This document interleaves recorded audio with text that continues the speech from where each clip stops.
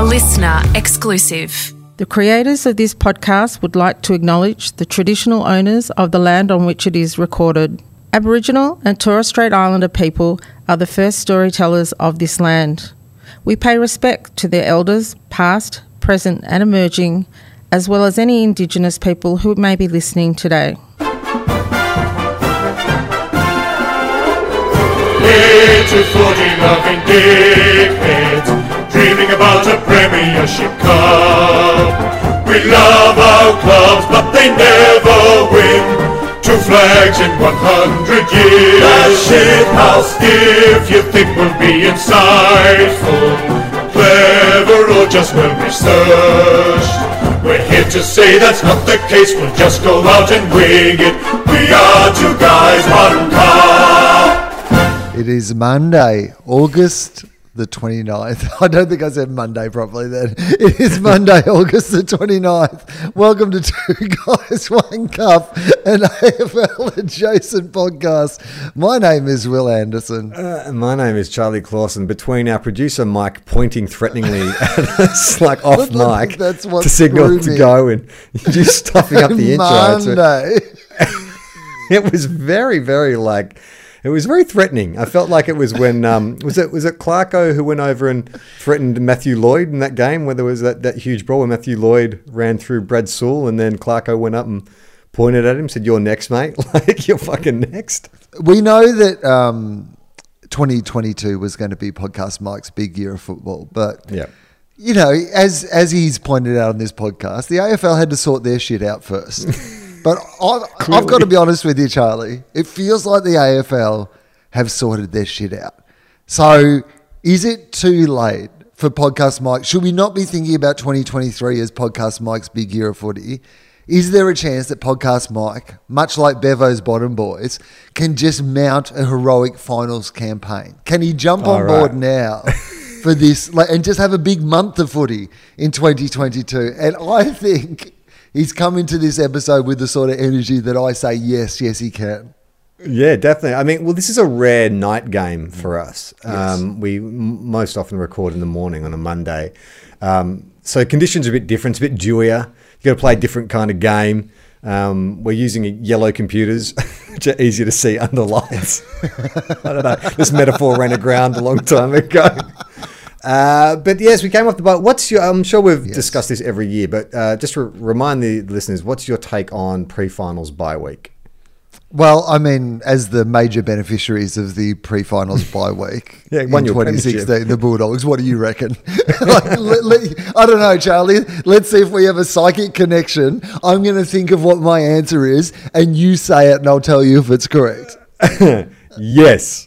Yeah. Oh, wow. It's amazing. What a connection the two of us have. Well, it's funny. I imagine if I was anyone but a Bulldog supporter, if I was someone who had a team that was in the finals, or anyone associated with the clubs in the finals, it would be very anxious. I would be wanting to get on with it.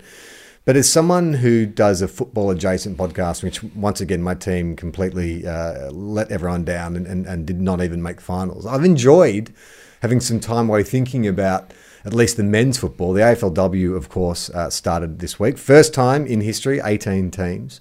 And it was pretty good to actually watch the Saints get a win. The Saints get a win over the Swans. Yeah. I didn't know what to expect. It's good to see the Saints playing at this time of the year, right, Charlie? Absolutely. It doesn't matter if there's the AFLW team. And I think this is a great piece of timing.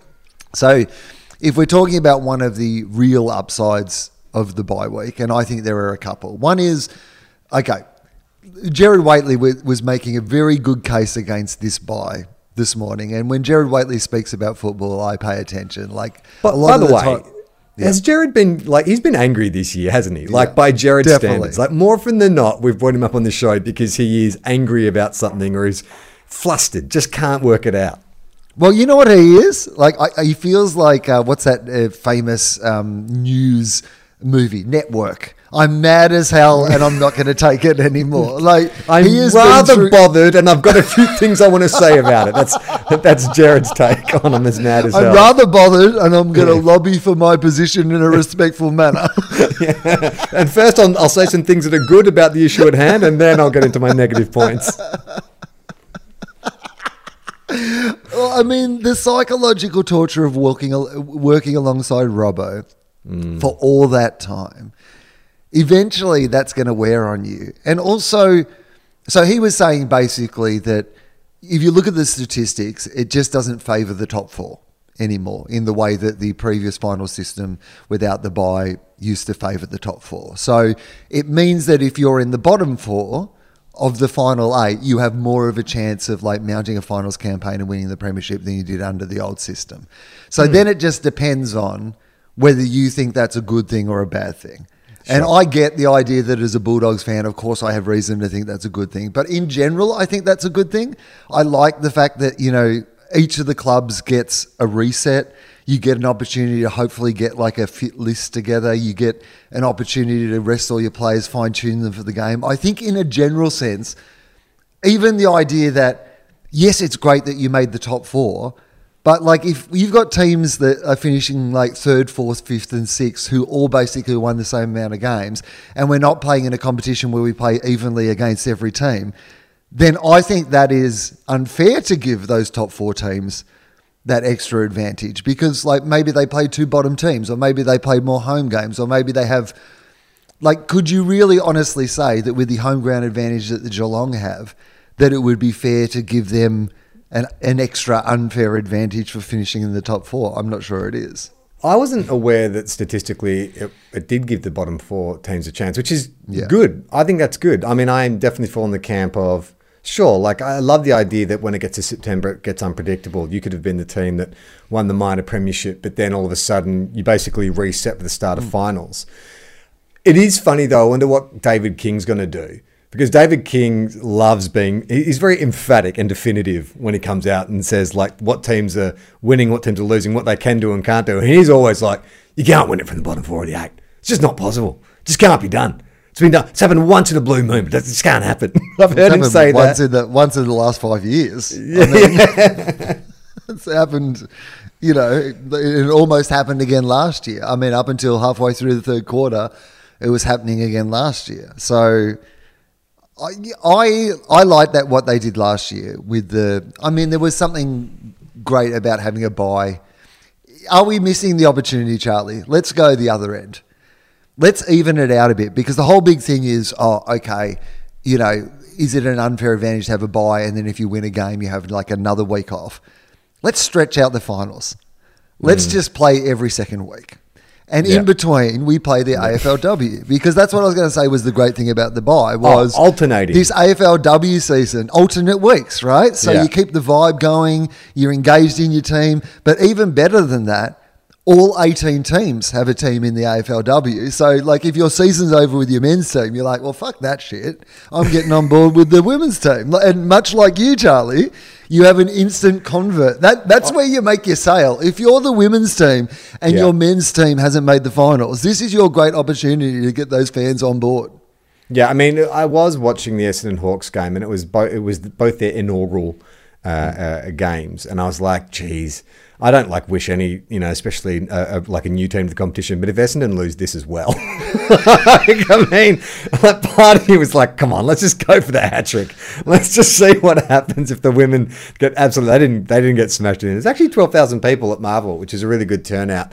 You know, it would have been with Essendon though, like halfway through the game, they would have been talking about replacing the coach. That would have been the problem. What was interesting after the game, or maybe it was even before then, Beck Goddard, the Hawks coach, was talking about, because she grew up a Hawks supporter before she, you know, got involved professionally in football, and she was saying how much she hated Essendon. Like, and it was, you don't hear that in the men's comp too often. Like, you'll hear them say, you know, there's a strong rivalry between the clubs, but she's like, just hate them, just hated them. Like, just grew up hating Essendon. Don't want to beat Essendon more than anything in the world. I mean, I love Beck Goddard. She is so good for the AFLW. She's just such a strong personality and like very funny, no bullshit. So she came and saw my comedy festival show this year in Melbourne, Beck Goddard, which I was very thrilled about. Is that after she got off stage doing Nanette? Yeah. All right. Okay. You're not the only one who does comedy around here, mate. That'll be the ultimate insult to me. In a pocket profile one day, somebody will be asked who their favourite comedian is, and they'll say Charlie Clausen from the AFL Adjacent podcast, 2 Guys, 1 Cup. He's great.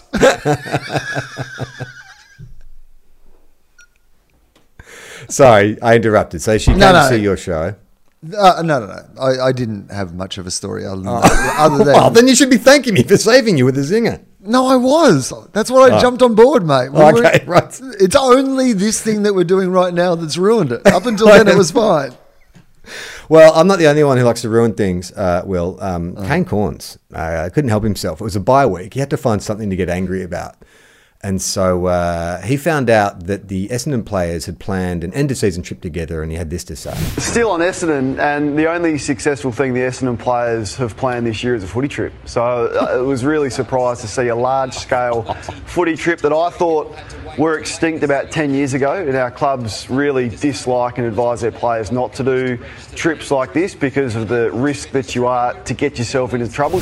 Now, I listened to that. And I was thinking, like, isn't that funny? Like, he's saying, like, clubs don't like them doing that and they don't do big trips. And I'm like, I bet they do. I bet just no one invited you, Kane. I think Port Adelaide, they were always going on big trips. And it's just like, Kane's like, so, fellas, what are we doing end-of-season trip? Oh, nothing, mate. No, just going to go home and just see the family and stuff. Yeah, no, nothing. We're not planning anything too big. Nothing too crazy. Yeah, 39 tickets. We'll just need 39. Also, he should be celebrating the fact that Essendon have been managing. At least they have managed one thing this season. That's a tick. They've got the footy trip together. Although, look, they haven't had it yet. All they've done is organise the footy trip. But I would have thought for a club like Essendon, isn't bonding important? Although I guess, so. Kane was the guy who picked Jordan to go, he shouldn't go to Bali. And that, so, he's got form in this area. I can imagine why Kane would wade into this because it's already in the season, it's paid off well for him saying you shouldn't do this sort of thing. And if you send that many players away together overseas, there is a likelihood that some shit will go down. So I think Kane's the casino here. I actually think the odds are in Kano's favour. Sure, but it's also what he chooses to get angry about. It really took him scouring, all the AFL.com.au to find out what was going on, and that was the one thing. Was there not there was no beloved figure, getting inducted to the Hall of Fame that he could take down? So the next thing he could do is a group of young men who have had a terrible year try and take their minds off it by a bonding session. And he's like, that's what I'm going to take down. Yeah, where was his Andrew Brayshaw is not even the best Brayshaw editorial? That's the sort of stuff he should have been rolling out last week. Now, we thought, because there was no men's footy to talk about this weekend, what we do is run a ruler over. I don't even know what that saying actually means. We're going to run a ruler over the teams that didn't make the finals. Is that the saying, run a ruler? Yeah, I think we run a ruler over them. Doesn't sound right though, does it? Doesn't sound right, does it? No. When you say it out loud, you're like, no, that doesn't sound like that can be the expression. We're going to cast our eye over all the teams that did not make the finals, and we're also going to revisit our pre-season predictions for said clubs. You know what? They're kind of 2 Guys, 1 Cup AFL adjacent exit meetings. We're going to sit each club down and give them a sort of frank assessment of how we thought their season went, what we do and don't know about them, and then send them on their way with some sort of message for, the off season and next season. Don't invite Kane on your end of season trip. We want you guys to come back bonded, united. Don't invite Kane. All right, so let's start. We're going to start at the bottom of the ladder. Will, you know who finished bottom, don't you? The North Melbourne Football Club. The North Melbourne Football Club. 2 wins for the year. Finished with a percentage of 55.8. Don't know what really that means at all. But a pretty dire year. Finished on 5 losses. 5 losses straight. Got their man Clarko. Yeah, it doesn't matter. They won. They won the wooden spoon and they won Clarko. So they're fine. That's good season. Well done. And they had probably enough get players. a priority Right. pick as well. Well done, North Melbourne. They get, good and they season. had a feel good story. Ben Cunnington came back Yep. with 2 games to go. Luke Davies Uniac Had a great unlucky, season. but unlucky not to get All Australian at least squad selection. But he unearthed a bit of something. Taron Thomas had played well in patches this year. Zerha is a gun. They need to hang on to him. He's out of contract, I believe. But I think getting Clarko in, it just dissuades a bit of that, fear around Jason Horne-Francis and Zerha and anyone else who was kind of thinking of leaving, right? Yeah, great season. Like, honestly, great season. Go on your end of season trip. Well done, North Melbourne. All right, give him a. What's a unique ranking system? A 2 guys, 1 cup ranking system. Do you give him a? I'm going to give them 8 out of 10 shin boners. All right, 8 out of 10, all right, each 8 team out of gets 10 their own shin one. boners. Okay. Do you know who finished 17th on the ladder, Will? Well, can we just say, because at the start of the season, we did our little 2 Oh, guys, the 1 cup predictions, of AFL course. predictions. Yeah. And we basically separated the ladder into 3 parts: top 6, middle 6, bottom 6. Yeah. So I got this real wrong. So North Melbourne, did I have them in the bottom 6? You had them in the bottom 6, but I had them in my middle 6, which is very short-sighted. I don't know what I was thinking. I didn't think they were going to be a good team. I think the Shinboner spirit. I believed in the Shinboner spirit a bit too much. Okay, so who do you know who finished 17th? I'm going to say the West Coast Eagles. And you'd be correct. And they won just the same amount of games as North Melbourne, 2. Slightly better percentage of 59.8. It's kind of hard to judge where they're at because it was such a strange start to the year. Geez, thanks a lot, bloody Mark. I was going to say Mark Meadows. What's his name? Mark McGowan. Mark McGowan. Meadows. So you also shut the fuck up, Mark Meadows. Trump, former chief of staff. I've been listening to too many American political podcasts. Because the year started so badly, and then a bunch of players came back clearly unfit. Yes. And so it's hard to know where they sit because they didn't have like their young guns like Oscar Allen. Tim Kelly was obviously carrying for most of the year. They lose a bunch of experience this year as well. So I don't know. I mean, I think it was a bad year, but you sort of give them a part. I mean, this is what we know about the Eagles. They don't respond well to adversity, do they? When things aren't exactly the way they like them, they kind of just give up. Yeah. And I think that is just one of their essential traits. Yeah. And I think that's why Adam Simpson is kind of their man and their coach, that they have faith in him, because I think that he gets them. He's like, He's relax, guys. you know what? If it gets too hard, just relax. Eagles are going to be Eagles, right? We're no good this year. They stopped trying. We're cool. I'm not giving them too hard a time about it. Like, they That retired was a the few tone players. of his press conferences Yeah, most totally. weeks. Like in the first 8 weeks, it was like, they're like, so what do you think another thumping loss? It's like, well, I mean, what am I going to do? Have you seen who's available? I'm basically Right. playing waffle players. What am I going to do? You think you can coach this team? Fine, step up and coach. It's like that comedian who's like bombing really badly on stage and starts You challenging get up the audience. here. You think it's funny? You get come up on, here. tell some jokes. No, he's the opposite. He's just like no, man. Like, they're already having a hard year. Like, everyone's sick and, like, people are getting old. It's a bit of a transition year for us. Like, chill, man. It's cool. It's just a stage they're going through. They'll be right. We'll get it together. It's like, I think he has just relaxed into going, it is what it is this year. It is what it is. Where do you think you placed them? Can you remember? I would have thought probably they were middle 6. No, you had them in the bottom 6. A bit of a bloody okay. prognosticator. I also had them in my bottom 6, which surprises me because I just always assume the Eagles are going to be good. Did they have a bad end to last year, or do we already know about all the COVID and shit? I think we already gave knew our about the tips. COVID, and yes. By the way, I borrowed Nick Nat's kids' book, Little Nick's Big Day. It is fantastic. Like, Couldn't have I don't know. bought it. Couldn't have put a couple of dollars in Nick Nat's pocket. Yeah, Nick Nat, that's what he needs. Just a bit more money, a bit more scratch. Like he won't get taken care of for the rest of his life staying in WA. He'll never pay for another meal ever again. No, it's a really good kids book. I mean, I know like every celebrity under the sun has a kids book now, but of all the ones I've read, that one is one of the best. It's a really good book, so I highly recommend anyone but me going out and buying Nick Nat Nui's Little Nick's Big Day. Okay. Do you know who is next on this list? Hang on. I'm going to give the Eagles 7 out. I'm going to give them 7 players at a nightclub out of 10. What? That's a good rating. 7 out of 10? Yeah. For Adam Simpson's acceptance of their season. JK send off with 8 goals. For what has commonly been accepted as one of the worst seasons on record of any professional sporting club. You're like 7 out of 10. I give them a 7 out of 10 because I feel like they owned it. They were just like, this is what, they were going through a bad patch, man. Like, life's hard.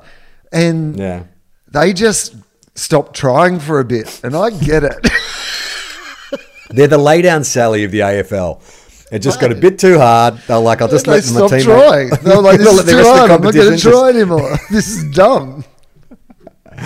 Okay. So the next home finished 16th. Ooh. 16th. 4 wins. I don't know. 6 wins. Sorry, 6 wins for the year. Hawthorn? No. It's another interstate team. GWS. God, all the Western Australians will be like, oh, it's interstate to you, it's interstate to us. We know you're the ones who are interstate. GWS. GWS, yes. With 6 wins, finished with a percentage of 84.6. Obviously sacked Leon Cameron early in the year, had Spike McVeigh as interim coach, and just announced Adam Kingsley, yes, former Port forward pocket, and the man who is rivaling Bevo for the biggest guns and the thickest neck in the AFL. Like, what do you make of a coach who's more jacked than his players? I mean, I've got to say with Adam Kingsley, it'll be interesting to see, like, what the effect of there being a new big dog in town has on the way the other coaches present themselves. Like, he immediately announced himself as like, look at me, I'm one of the big boys. Like, literally, I am one of the big boys. That's what so you're going off the same photos I saw, but then, because I didn't really remember him as a player, but it's like, oh, he was a forward pocket. He can't be a big boy if he's a forward pocket. Like, is he like Bevo where he's just like a nugget? I think he's just fit because he's got, like, sun's out, guns out. That is the new policy. Apparently, I would think he should have just gone to the Gold Coast Suns based on the amount of guns that him and Duke Miller could have just, like, dominated Cavill Avenue. I think...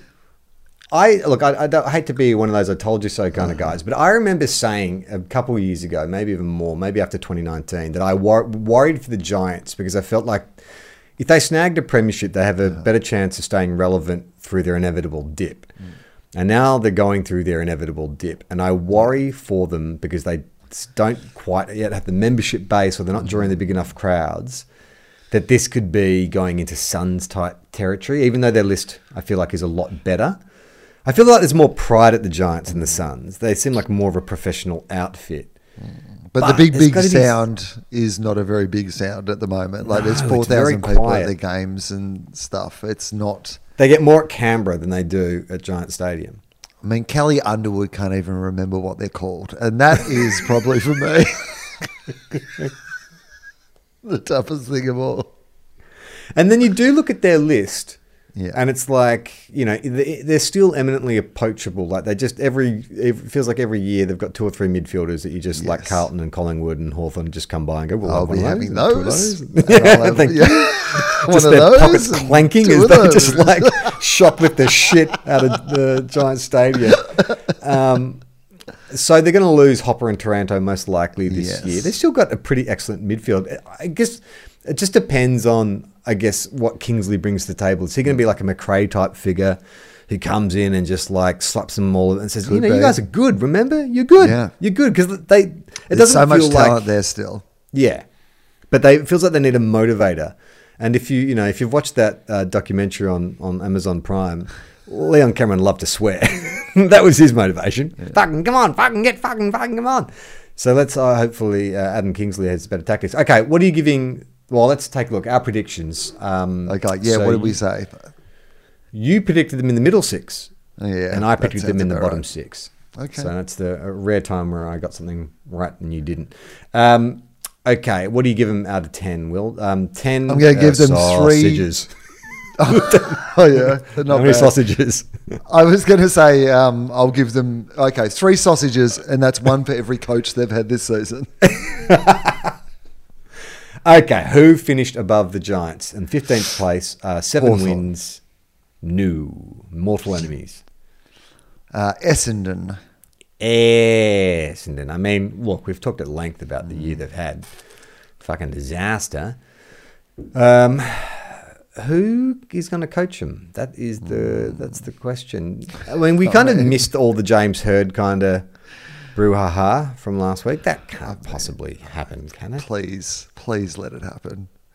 Can you imagine the mess that is going to be? Like, I'm not sure I'm going to watch this new Game of Thrones that's on like Foxtel, but I guarantee if James Hird goes back to Essendon and the House of... That's the story I want to see. I mean, they've lost half their boards, walked out this week. Like, they've lost their, CEO and whatever. Like, I mean, half the fucking place is gone.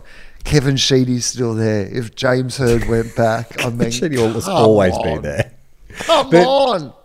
Okay, so hypothetically, Tom Hird, James's son, I believe, was delisted this last week as well. Okay. What if they do go to James and James says, sure, but you got to relist my son, and not as like a rookie preseason selection? Like, you got to take him. You got to take him with your high.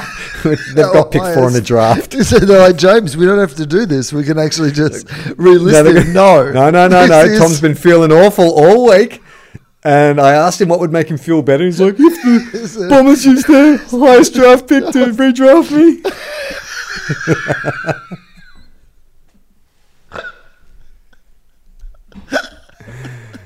I mean, instant respect from me, Premiers 2023.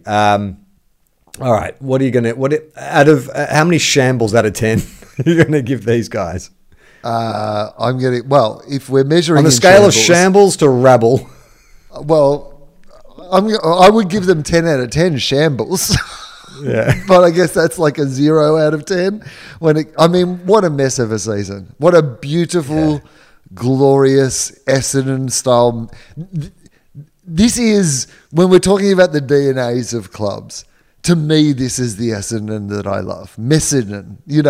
They're always in the middle of something. Like, there's always something some going harebrained on. scheme. Yeah, factions and schemes and They're a sitcom character. They're just always up to some harebrained scheme, just to get a little bit of an Kevin edge. from the Sheedy is a competition. mad professor, right? Like he is a. They're the Rick and Morty. Like Kevin Sheedy is Rick, and the Essendon Football Club James Hird is Morty. Okay, so all right, this is interesting. Where do you think you picked the Bombers? Top 6. Correct, and so did I. We both had them in our top 6, as I believe most of the competition did. We learned our lesson. Okay, above the Bombers in 14th place with 8 wins. I'm going to keep saying Percentage Hawthorn of until one of them is 86.7. Hawthorn. Is it Hawthorn? No. Gold Coast? No. I believe they're the pride of South Australia. Oh, the mighty Adelaide Crows. Actually, The they mighty, yeah, they did okay considering. Yeah. So Tex Walker had a good year.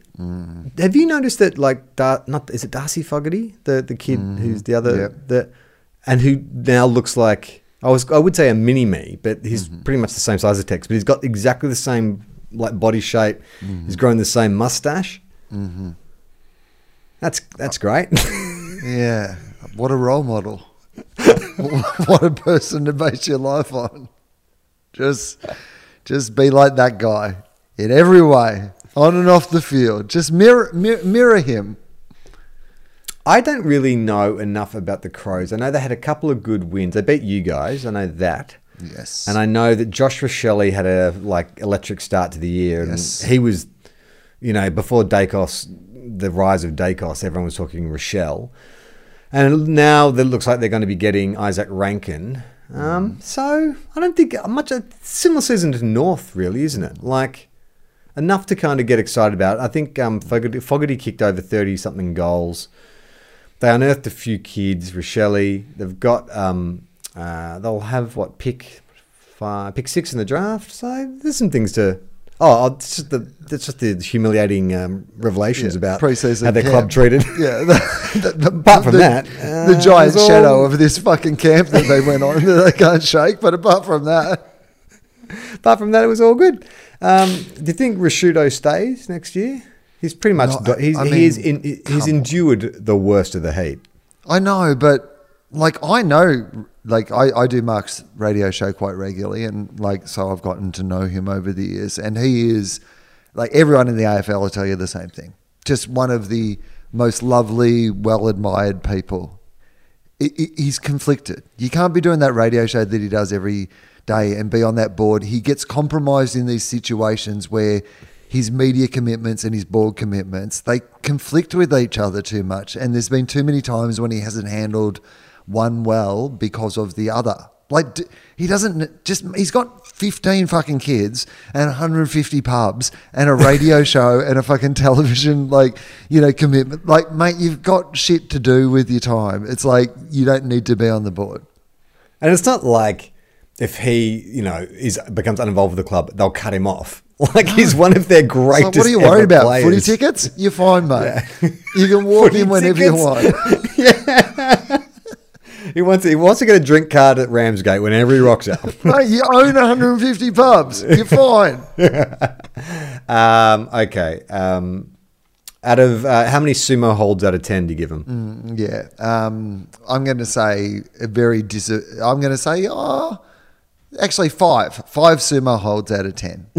Bit of optimism about the on-field, but tempered by the sumo holds off-field. Well, yeah. I feel bad because there's a bunch of young kids in that team who probably weren't even playing when that shit went down. It's more the culture and the fabric of the club that needs to be addressed, the administration and the senior players at that time. Yeah. And this Tex Walker redemption arc's come too quickly for me. Way too quickly. Yeah.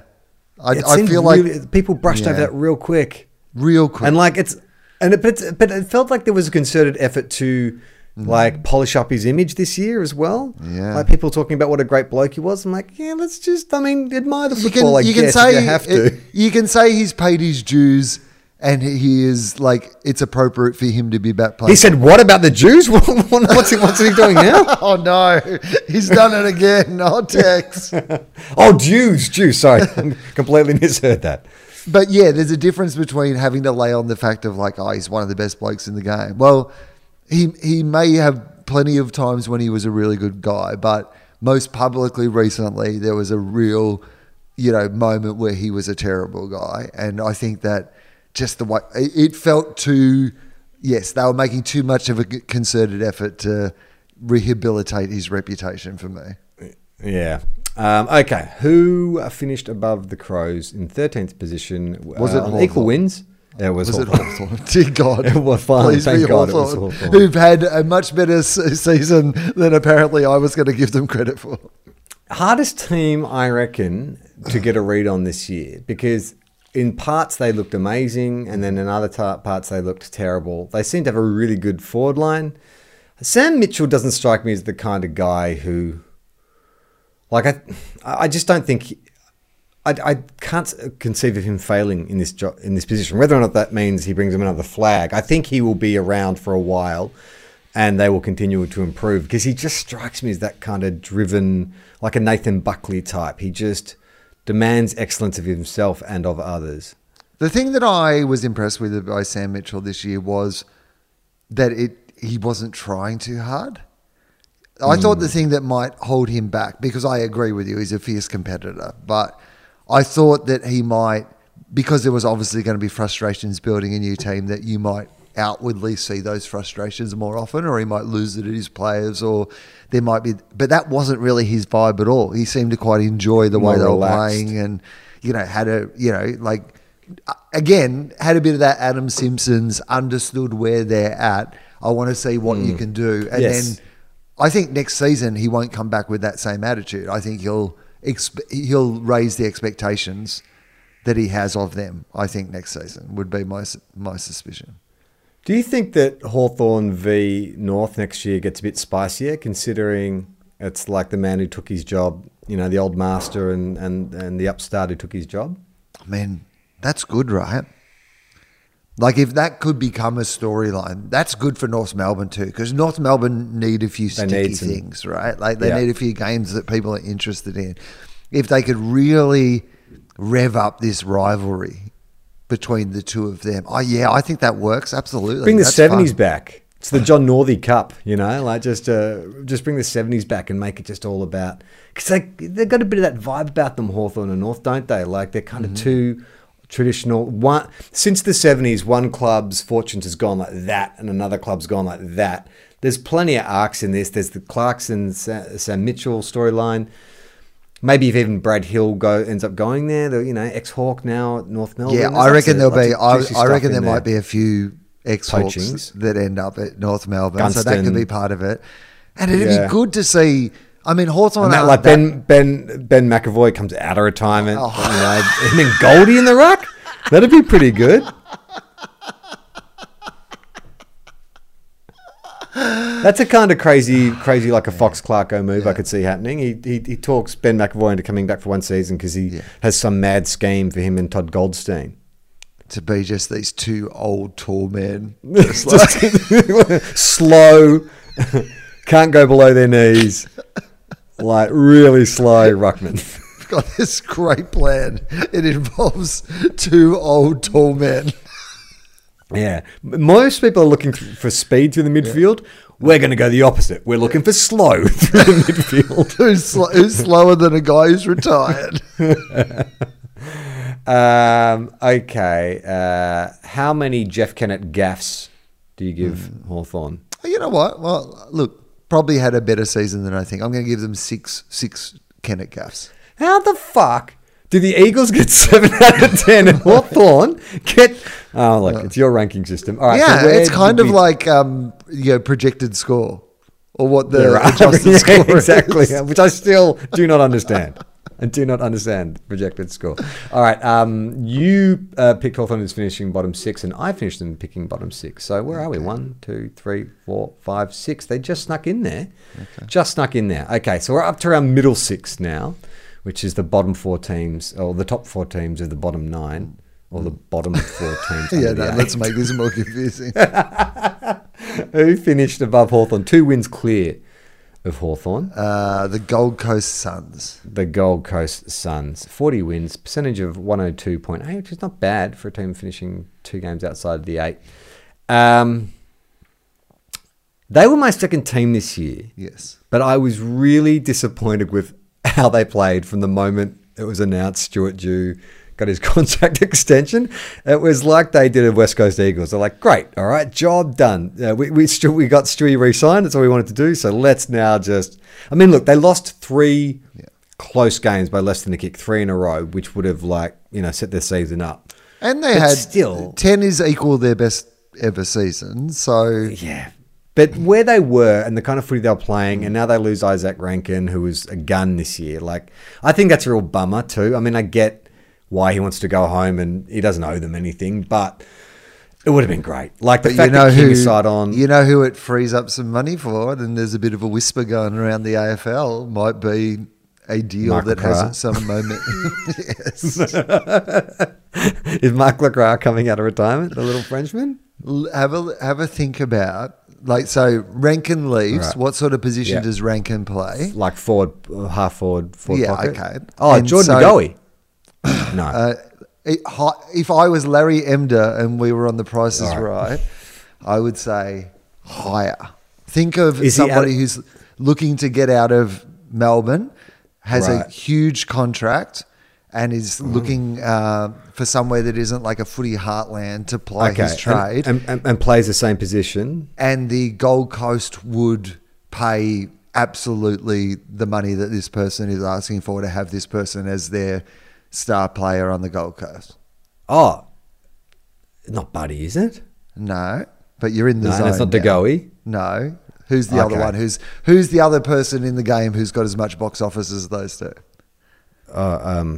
Okay, Dusty. Dusty. There's a bit of a whisper that Dusty, Dusty on the Gold Coast makes so much right? sense. He looks like If you're every talking dude you about see on the Gold Coast. The blend of the Gold Coast. Nobody says Gold Coast more than Dustin Martin. They can afford it. Like Rankin actually clears up the money they need. Can you imagine Dusty going up there? Do it. Like last couple of years of his career, teaching all those young kids how to like play. Doesn't need to just can be the icing on the cake up there and live the ultimate Gold Coast lifestyle. I mean, come on. Oh my God! It actually makes me want to move to the Gold Coast. The Gold Coast local council should put in money to make this happen. This would be the best thing that ever happened to the Gold Coast. Reopen the Candy Mansion, unshutter the Candy Mansion, give it to Dusty. This is your new house. It's now the Dusty Mansion. And he's got to throw Candyman style parties every month, just the dustathons, Dustchella. Because I think Tony Cochran... I imagine there'd be a fair bit of dust at a Gold Coast party like that too. I mean, come on. Like, Tony Cochran is the man to make this happen. And he was speaking recently about the idea that he's not going to be in charge there forever. And I think one big final move, which is to get Dustin Martin to come up and play for the Gold Coast Suns and live in the Candy Mansion. It's perfect. I'm just putting in Tony Cochran because I haven't seen this quote. No. Tony Cochran, Dustin Martin. I don't know if let's just there's see. Okay, let's see. No, nothing. There's nothing new in the news from Tony Cochran. Oh no.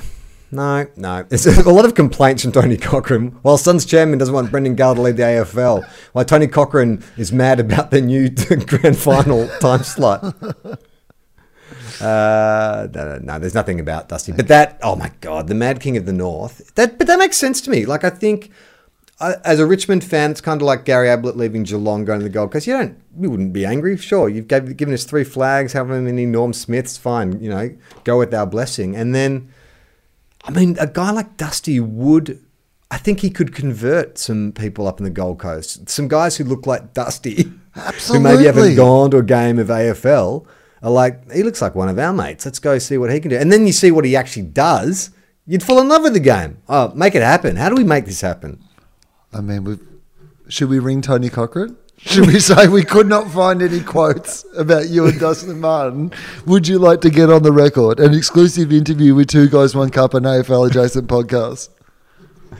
Okay, so where do you give how many Tony Cochrans? How many? I don't know. Give me a score for the Gold 6.5 Matt Rouse Sharons. Okay, great. Yeah, I reckon that's about right. And where did we have them? I had them in the middle 6. You had them in the middle 6. Okay. You and I pretty much tipped exactly the same, it seems like. Okay, above the Gold Coast Suns, the other South Australian team, Port Adelaide. The Port Adelaide Power. That's right. 8 wins for the season. Real slow start, as we all know. Lost 5 games to start the season, and they deny it now, but Port Adelaide fans wanted to kill Ken Hinkley. I'm just gonna say it. They straight up wanted him dead. They wanted to murder him. They found plans from the supporters. In fact, the supporters put them on the banner. The Port players ran through a banner that had elaborate plans to murder Ken Hinkley on it. Like, I thought it was inappropriate. Literally his home address. No. What I was going to say is, Ken Hinkley, for a guy that Port Adelaide doesn't want, how is like every other coaching job that becomes available at the moment, there's like speculation that it should go to Ken Hinkley. And I'm like, I didn't get that either. That seemed weird to me. Like, why would you get Ken Hinkley, the guy who's barely hung onto his... Just, why not give it to Leon Cameron if you're going to give it to like a coach who's barely got a job? Well, but Ken Hinkley got mentioned for GWS. He's getting mentioned for Essendon. It's like he's getting more attention out. Maybe do you think it's a Ken Hinkley-led initiative? He has no plans to leave Port Adelaide, but he said, "Look, if you could just leak my name into some of these other discussions, I've got to get these arseholes off my back. They plan to murder me." Well, just looking at Port Adelaide, they finished with a percentage of 110, which is pretty good. Like that suggests they were playing good footy towards the end of the year. They did. Rosie had a lose like that the season they were waiting for him to have. Like they've got a lot of upside. Port Adelaide. Yeah. Except the biggest downside for them is their fans who seemingly like just hate their coach, and I think that they will never fully embrace him because he's not a Port Adelaide person, because he's not from Adelaide. All right, I picked them as being top 6, so I got that wrong, and you picked them as being middle 6, so you are bang on the money there. What do you give Port Adelaide? How many Xavier Dersma bow arrows do you shoot? Yeah, I'm going to give them. Oh, well, I mean, again, 6.5. 6.5 arrows. 6.5. Yeah, they really pulled it out of the fire. I mean, at one point they were contending for finals and then just bridge too far. 6.5 Ken Hinkley death threats. Okay, just above them are the St Kilda Football Club, Yes. 44 wins, a percentage of 99.3, finished outside the 8 by 1 game and a whopping percentage, about almost 10%, so it's virtually 2 games. Look, we all know what happened to the Saints this year, 8-3 at the bye, and then just the arse fell out of it, and it's hard to really put your finger on why. I have not seen Saints fans. I mean, look, we have had so many opportunities to be disillusioned and disgruntled, but there is genuine, like, in a season where we've crossed 60,000 members for the first time ever, a lot to celebrate.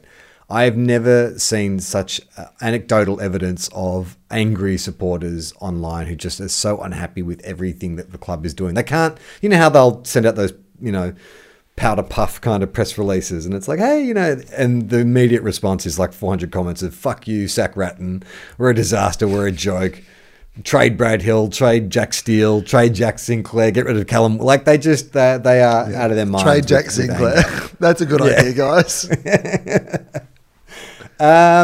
So yeah, I don't know where we went wrong. I think maybe what's happened is this tactic of trading in talent, hopefully to build a bridge until our younger players came up, has just not worked because the younger players have had injury and just haven't come along as quickly as they thought. So it looks like they're going to go back to the trade table. Lenny Hayes is back. They announced Lenny Hayes. We got him from GWS, so he's going to be playing, our right? coach. They've decided to make him play again. Well, I mean, I often think that like Jack Steele plays exactly like Lenny Hayes. So if Jack Steele, the actual captain, can't get the other midfielders to play like him, how's the guy who's going to be retired for 10 years going to motivate them? He's not even on the ground with them. Yeah, look, it feels like St Kilda are at a real tipping point. We did bring through three really good players this year, like Marcus Windhanger, Michito Owens, and Nasai Wangani-Malera. Yes. It just depends on who we get in this next draft. If we can nail this next draft and hold on for a couple of years, then maybe we'll be all right. But I don't know. My brother, who goes down to Melbourne to watch training all the time, says that the old rusted-on Saints blokes who go down and watch all the training sessions are not happy with Brett Ratton. That's what the old blokes who have been going to Moorabbin for 50 years, that's what's coming out of their mouths. They don't like Brett Ratton. They think he's a career coach. He's just there to protect his job. Aren't all coaches career coaches? What sort of coach are you expecting to have? I mean, Malcolm Blight, I guess, wasn't a career coach, but how did that work out? Well, I think it's the idea that he's not there to do the best thing for the club. He's there to do the best thing for him, which is like if he can manufacture and scrape us into the 8 rather than developing, a game plan and a list that will win flags, then he'll do that. I love that level of conspiracy theory about the way the game operates. That is the most ridiculous thing I have ever heard in my life. Okay. How many heartbreaks out of 10 do you give St Kilda? I mean, you kind of tried to make this the year of St Kilda and me. It wasn't the St Killen me year, but there was definitely like a few shoots of St Killen me. So I'm going to say a lot of potential. I'm going to say 7 St Killen me's. Okay. But what you need for next season is to really ramp that up. I think you probably go backwards before you go forwards, unfortunately. Well, but I reckon that'll be great. And another season to look forward to where I do a goddamn football podcast. I had them ranked in the bottom 6. You had them in your bottom 6. Yeah. So we're both wrong there. We exceeded expectations. Okay, well, they had a great season then. What are we talking about? They nailed it. Give me another point. And then the last team who finished 9th. God, I can't remember. Who did finish 9th? Who finished 9th? Let me see. There was a game to decide. Was it clear? Was it clear? It was Collingwood beat. Oh, it was Carlton. It was the Carlton Football Club, the Blues, the old dark navy Blues. I mean, do you think there's any Carlton supporters who are still consuming AFL media? I mean, I imagine that they're like the players. They've just gone on an end-of-season trip. They're just not listening to anything. Why would you? Like, what are you doing? Adam Spencer, who's the statistician for this, the unofficial statistician for this podcast. Yeah. Who's that on Triple M? Chewy. The Chew Man. Yeah, the Chew Man. He's our Chew Man. So, Adam Spencer, who is our Chew Man, he Ashtua. Adam said that the Bevo's bottom boys are so bottom that if we had kicked one less goal, one fewer goal in any of the games of the season, then that would have meant that Carlton made the 8 and we missed out. So that's how fine a margin it was. Blues fans, almost there. It makes it like, and to think that they lost to like Adelaide in the same season. Look, no one wanted Carlton to have a humiliating finish to the season more than me. But even I was like, like I felt a little stirring of something that made me, I was like, is this like guilt? No, I was the opposite. Yeah. Like, I Carlton fans alerted us to this when we were all in on Carlton. Yeah, well, I was. You were hesitant because, I was hesitant. But I was like, no, this is fun. I like this Carlton. They've got like heaps of exciting players. I'm on board. This is like a fun thing to happen. And then Carlton fans, they knew halfway through the season. They were like, this is all going to fall apart. And then when they started getting on the message boards and saying, we can still miss the finals, when everybody else was like, there's no way Carlton can miss the finals. We didn't make this happen. Carlton fans made this happen. They manifested this to happen. And then when like 3 rounds out, when suddenly you were like, this is a real thing that could happen. Like Carlton could miss the 8. I was like, this all in, this is the funniest way for this season to finish. Absolutely is for Carlton to miss out on the 8th. But even I could not have dreamed they would have done it in such spectacular fashion. I mean, to be so far up in that game, like in fact 2 games in a row, to really just have it there for their taking. It was delicious. It was wonderful. I mean, the great thing about it too was I smell what you're cooking, Carlton, and it's delicious. Yeah, but 2 weeks in a row they gave us the same delicious meal. This is the best. It was amazing, which is just like, fool me once, shame on you, fool me twice. Well, I guess, in the words of George W. Bush, you can't fool me a second time. Yeah, it's like they looked at the week before and said, I'll have what she's having. Yeah, I fucking loved it. It was brilliant. And so I also think that I've never seen the media so kind to a team that has bombed out in such spectacular fashion. Like everyone was like, they'll be fine, and they had a lot of injuries this year and stuff. But they did. They did have a lot of injuries this year. Their backline was out. Has anyone contemplated the possibility that this might happen again next year? like that. Even better, they have all their players for the entire list the entire season. Yet for some reason they just can't. Like the 8. There's an invisible force field that just blocks them from getting to the 8, no matter how good a season. Patrick Cripps is racking up 40 touches a game. The Mackay and Kerno are first and second in the common. The finals. Sam Walsh in the same way that Collingwood doesn't win wins the Brownlow. Like, In the same way that Collingwood wins none of the statistical categories but wins all the games, Yeah. Carlton are the opposite. They dominate every statistical Curnow and category. Mackay both kick 100 goals each, and Carlton still don't make the finals. All right. How many John Elliott pots do you give this? I mean, this is magnificent. Like in the way that I view AFL, could not have hoped for more out of this season from Carlton. This is just like, what a perfect storyline. It really was because, like you said, you like the players. Yeah. So, as much as I kind of, my disdain for Carlton is more the club than the players. I actually really like the list and I love watching them play. So I got to enjoy like what a fantastic team they are, and the Mackay-Curnow combo and Sam Walsh's evolution and Patrick Cripps. They should have traded him. Let's be honest. Like last year, they should have traded him.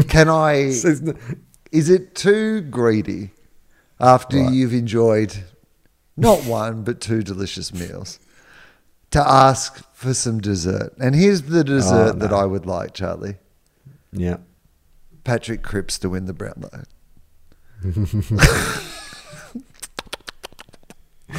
So you got the Coleman medal winner and the Brownlow medalist, and you didn't make finals. Delicious. I don't think that's being greedy. I think that's the after dinner mint. That's the aperitif that you deserve. It just allows you to fully enjoy the meal. I'm going to give Carlton season 9 out of 10, but if Cripps wins the Brownlow, 10 out of 10. Fair enough. Let's just go to the mailbag before we wrap up. Don't forget, you can see our tips every Thursday, 5 p.m. on Instagram Live. Even if you want to go back through some of our older posts, they're like mini episodes of this. We post or pin all our videos from our previous tips on Instagram Live. And you can go to tofop.com to check out some of our other great podcasts. We do one called Tofop, which is a bit like this, but with less footy chat. And we do another one called Fofop, where Will and I take it into turns to chat with various people. Broden Kelly from Auntie Donna sat down with me this week. We had a very funny chat. We talked a lot about the footy show. So if you like footy and comedy, it's a footy-themed Fofop over at tofop.com. This bit of correspondence. If you want to get in touch with us, you can at 2guys1cup AFL on Twitter and Instagram. This is from Yena. They say North tanked, but not for draft picks. They tanked for Clarko, plain and simple. The draft picks were a bonus. Masterstroke from North. Well, that's kind of what you were saying earlier, right? Bravo. Like it's a win of sorts. Bravo, North Melbourne. Matt says, if the Footscray VFL team had won enough of those close games during the season, we would have made the finals. We need to recruit Jamie Elliott to secure those types of win next year. What do you reckon about that? To play in the VFL for the Bulldogs?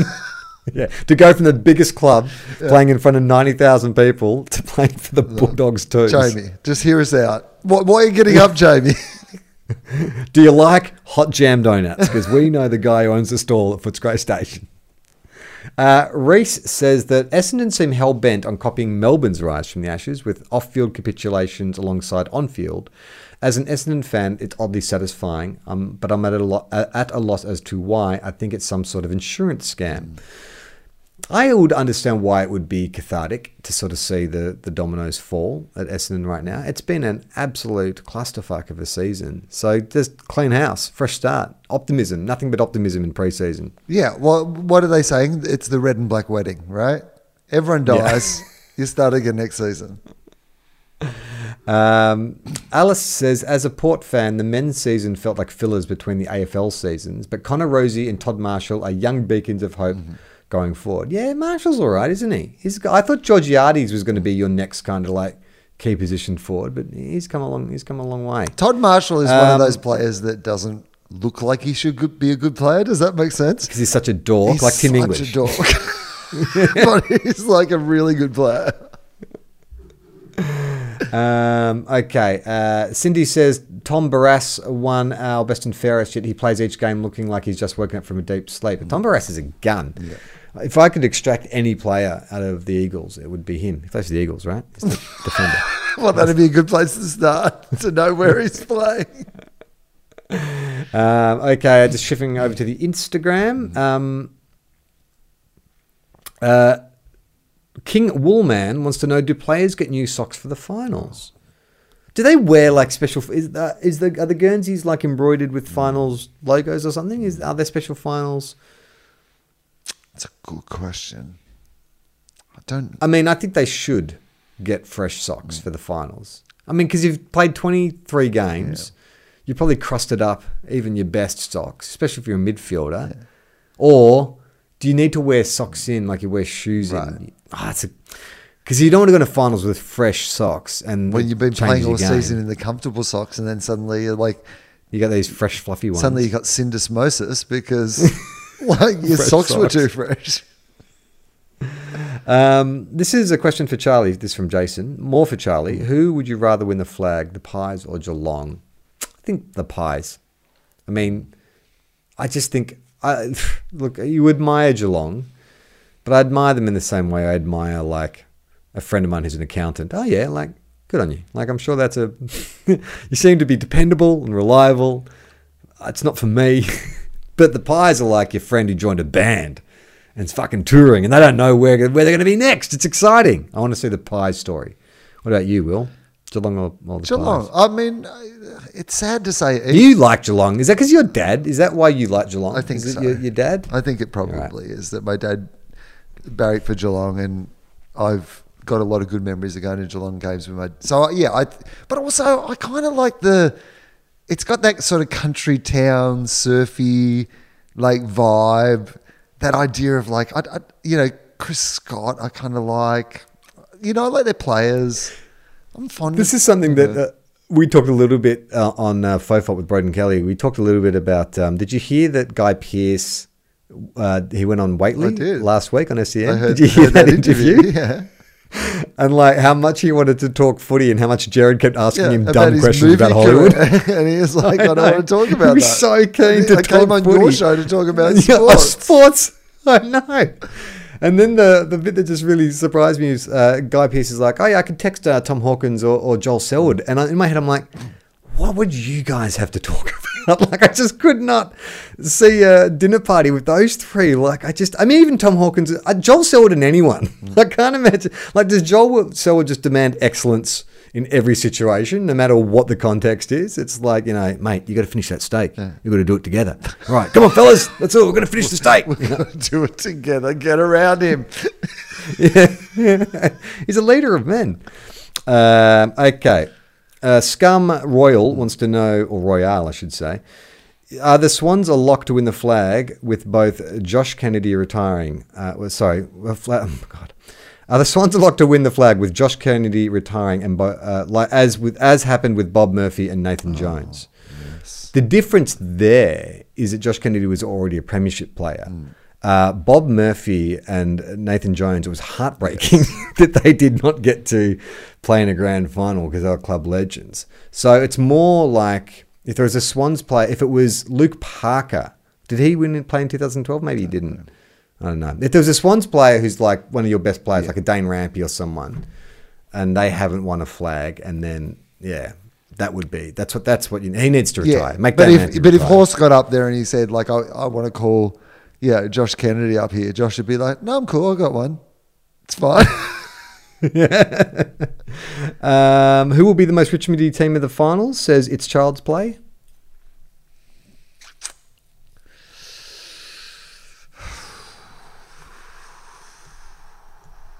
Who is the most Richmondy? Brisbane. I mean, Brisbane.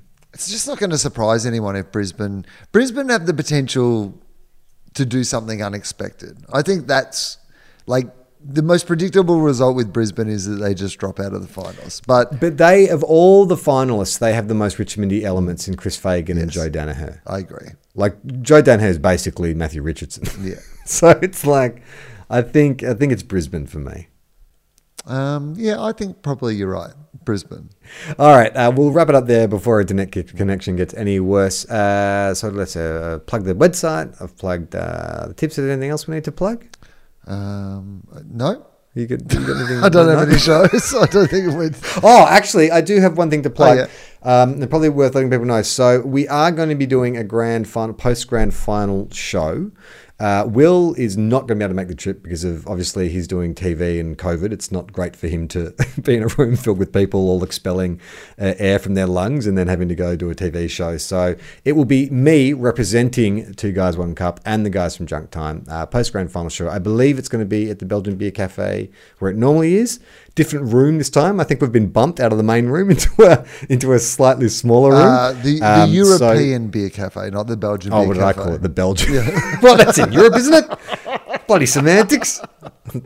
I'm in a Tony Cochran style out there. So it's the same bloody thing. The European Beer Cafe.